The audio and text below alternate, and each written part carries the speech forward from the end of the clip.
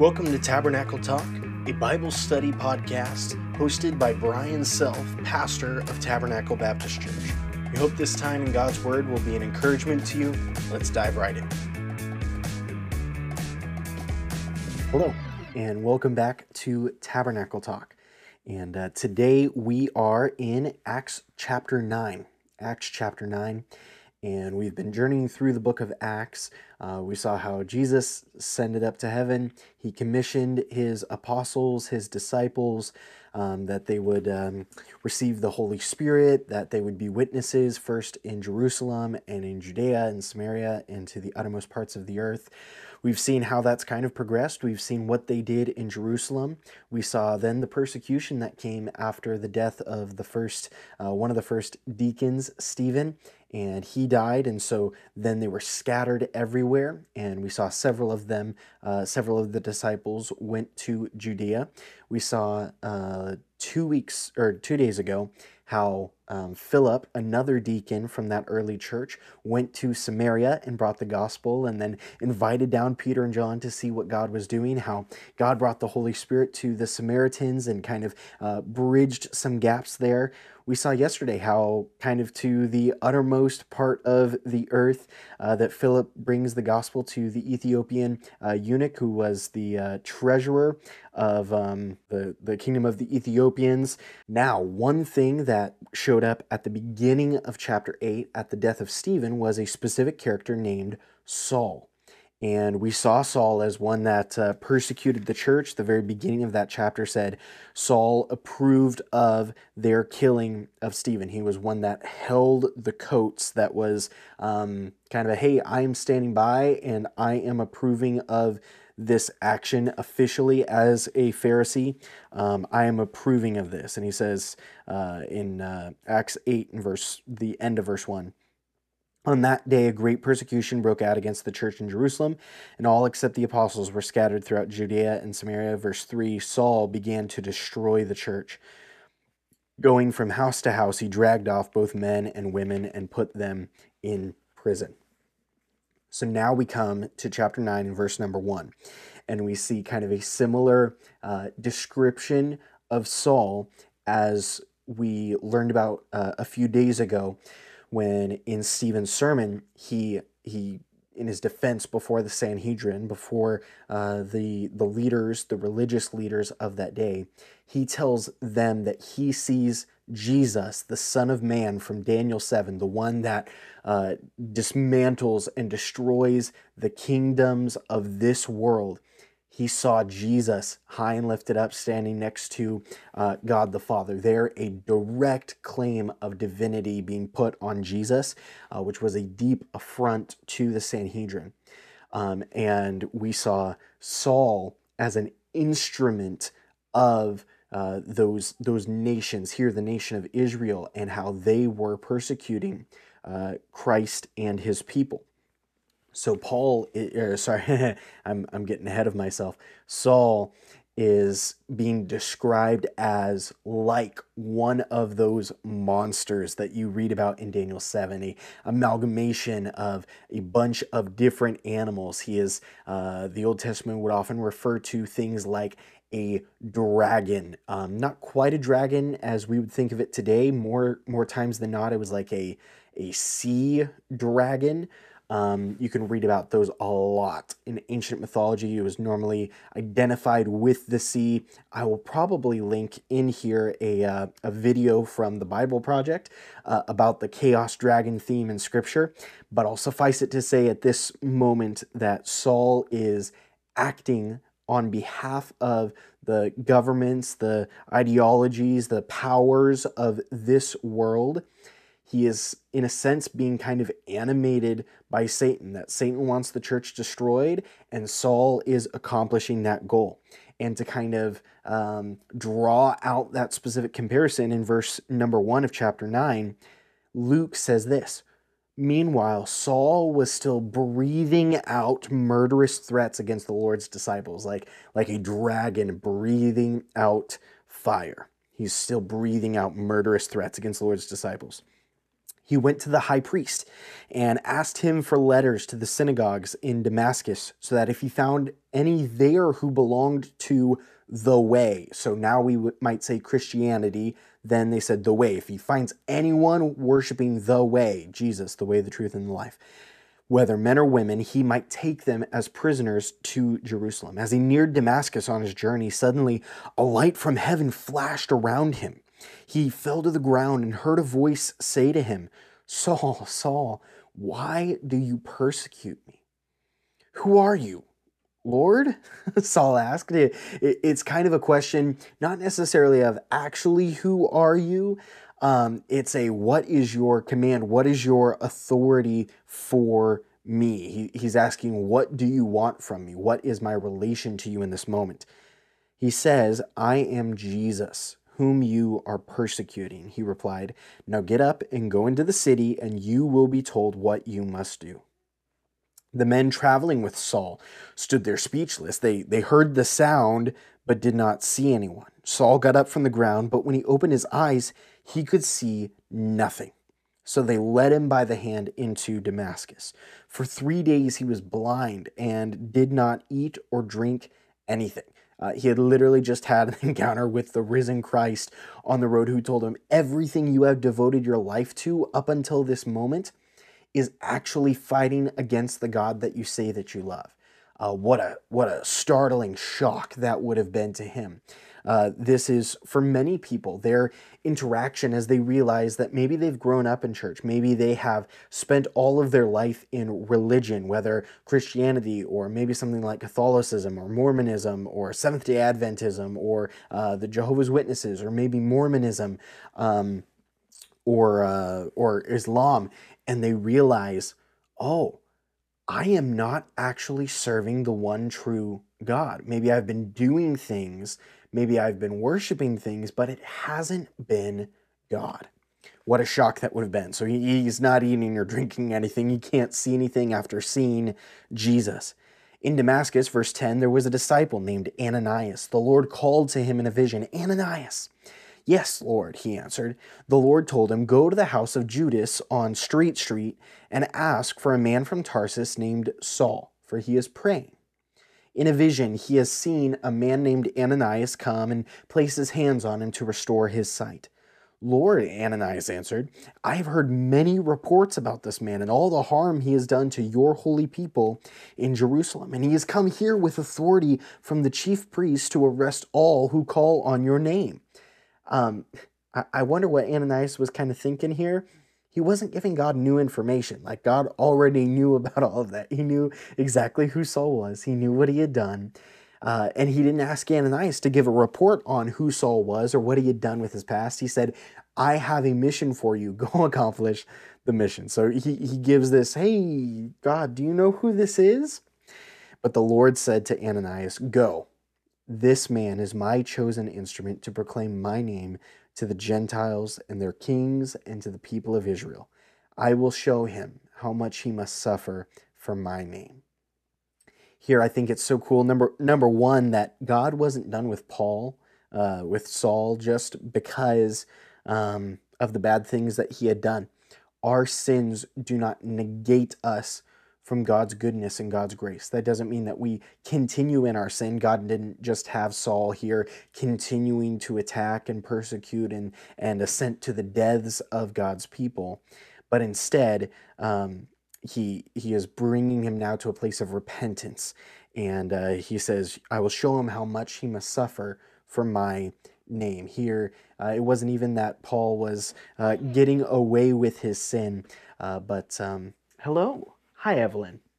I will bring Evelyn on just for you all. Come here. Okay. Say hi. Yes. So he tells Paul, the Lord tells Ananias, "Go." Then Ananias went to the house and entered it. Placing his hands on Saul, he said, "Brother Saul, the Lord, the Lord, I love you. Be a good girl. Night night." Brother Saul, the Lord Jesus, who appeared to you on the road as you were coming here, has sent me so that you may see again and be filled with the Holy Spirit. Immediately, something like scales fell from Saul's eyes, and he could see again. He got up and was baptized, and after taking some food, he regained his strength. That's so cool there in verse number 17. The very first things that Ananias does is he lays hands on Paul. It's an expression of brotherhood, of love, of commissioning. He lays hands on him and he says, Brother Saul. That the animosity that had been there, the fear that Ananias had felt knowing that this was a man who had done terrible things to Christians, but that God had made him brand new, so that who was an enemy, who was a persecutor, who was in opposition, was now a brother, together in the family of God. He says, Brother Saul, the Lord Jesus, who appeared to you on the road as you were coming here, has sent me so that you may see again and be filled with the Holy Spirit. And then I love in verse number 18, in connection with all of the chaos dragon, sea serpent type things that Luke has been dropping through here, that he's like, hey, the works of the nations of this world, Saul is carrying them out. He's breathing out the fire of murderous threats against the disciples. Now he says something like scales fell from Saul's eyes, that the person that was a dragon, that was a monster, that was against the church, is now a saint, forgiven by God. What an incredible thought. For us today, there is no one outside of the realm of God's love and God's forgiveness, outside of his power to save. Even those that are murderers can be saved, because it's not based on what we can do. It's based on what Christ has done. And us accepting, God, you are the only righteous one. I can't do enough righteousness in order to get to you. I have to rely on you. I think as we look at the life of Ananias, that Ananias was one that he had to decide, do I want to rely on my own wisdom as I walk through the Christian life, or am I going to rely on what God has said? And for many of us, we can be scared of what it might mean to follow God. We can be nervous about the cost that it will bring to us if we do what God has laid on our heart. But as we can see here in the chapter, whenever God tells us to do something, we can have faith. We can follow. We can choose to love and to trust and to forgive, because that's what God has done for us. That he loved us, that he adopted you. If you have accepted Christ, he has adopted you into his family, that he has forgiven you, that he has commissioned you to bring his name to other people, that he has a trust in you that you will accomplish that goal because of the Holy Spirit that he's placed inside of your life. If God has done that for you, can't you do that for others? Many times we are like that unfaithful servant in Jesus's parable that was forgiven for a debt of $14 million and went and tried to throw someone that owed us $20 into prison. And when we have been forgiven for every wrong that we have ever done by God, we ought to extend forgiveness and love to other people who they may have done bad things to us or said bad things about us or not been a great person, but we can still extend love and forgiveness. It's been modeled for us in Jesus. We're not flying blind. We can't say, oh, I have no idea what that forgiveness might look like. Look at how Christ has treated you. That's how we are to forgive others. It doesn't mean that we don't call people to repentance. Here, it's not simply that God blinded Saul and then said, okay, but keep doing everything that you were doing before. No, there was a repentance. There was a change from pursuing Christians to hunt them down, to breathe out murderous threats, into immediately after he regains his sight, he is baptized. It says he got up and was baptized And after taking some food, he regained his strength. It was so important to him that he would now align with Jesus that he literally said, I'm going to get baptized before I get food. What an incredible testimony that is. I think as we continue to see Saul's actions throughout the rest of this book, that we'll see that time and time and time again, that Paul had a burning, fervent desire for Jesus above everything else. He was kind of an all-in person. When he was persecuting Christians, he was all in. And when he turned to Christ, he was all in on Jesus. And I think we can be motivated to have that same love, that same heart that says, listen, I'm all in. Being a Christian, loving Jesus, it's not just a Sunday thing for me. It's not just a maybe small group or a ministry thing for me. It is an everyday thing. I am all in on Jesus. I'm going to treat people like Jesus would treat them. I'm going to speak to people how Jesus would speak to them. I'm going to love them how Jesus loves them.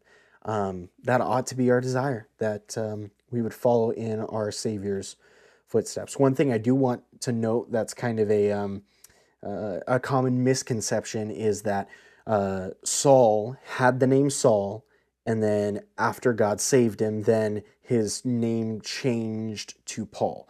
Saul would be the kind of Hebrew name that he would have. So in the Hebrew language, his name would be Saul. In the Greek language, his name would be Paul. So it's not that God changed his name. It's when he's around Hebrew people, they normally call him Saul. When he's around Greek-speaking people, they normally call him Paul. So as Saul becomes, I'll give you a little bit of a spoiler, as he becomes a missionary to many of the Greek-speaking people in Europe and in Asia Minor, we'll see him referenced more and more and more often as Paul and not Saul as much anymore. It's not because God changed his name. It's one is his name in one country, and in one language, and the other is his name in another language. So growing up, I had a specific nickname because I'm Brian Jr., and so I had kind of one acronym as in English, and then in Spanish it was Beje.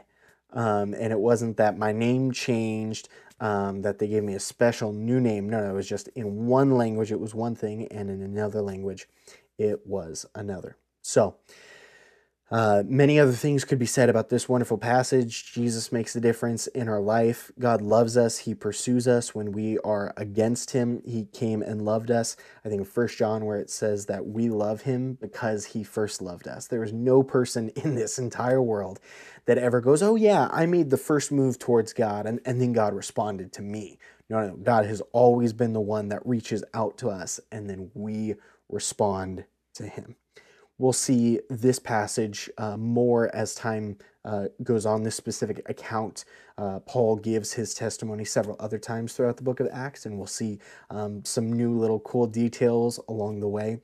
But hope this would be an encouragement that we need to obey God, even if we're scared, even if we're fearful. Number two, God can save anyone. He can turn even the fire-breathing dragons. He can take the scales off of their eyes and they can become all new, get baptized before they eat again after they hadn't eaten for 3 days. It's just such an incredible passage. Tomorrow, we're going to look at what Saul does next. And now that he's a Christian, what's he going to do? He's still under orders from the chief priest to go and find those in the way. And we'll see what he does when he finds those people tomorrow.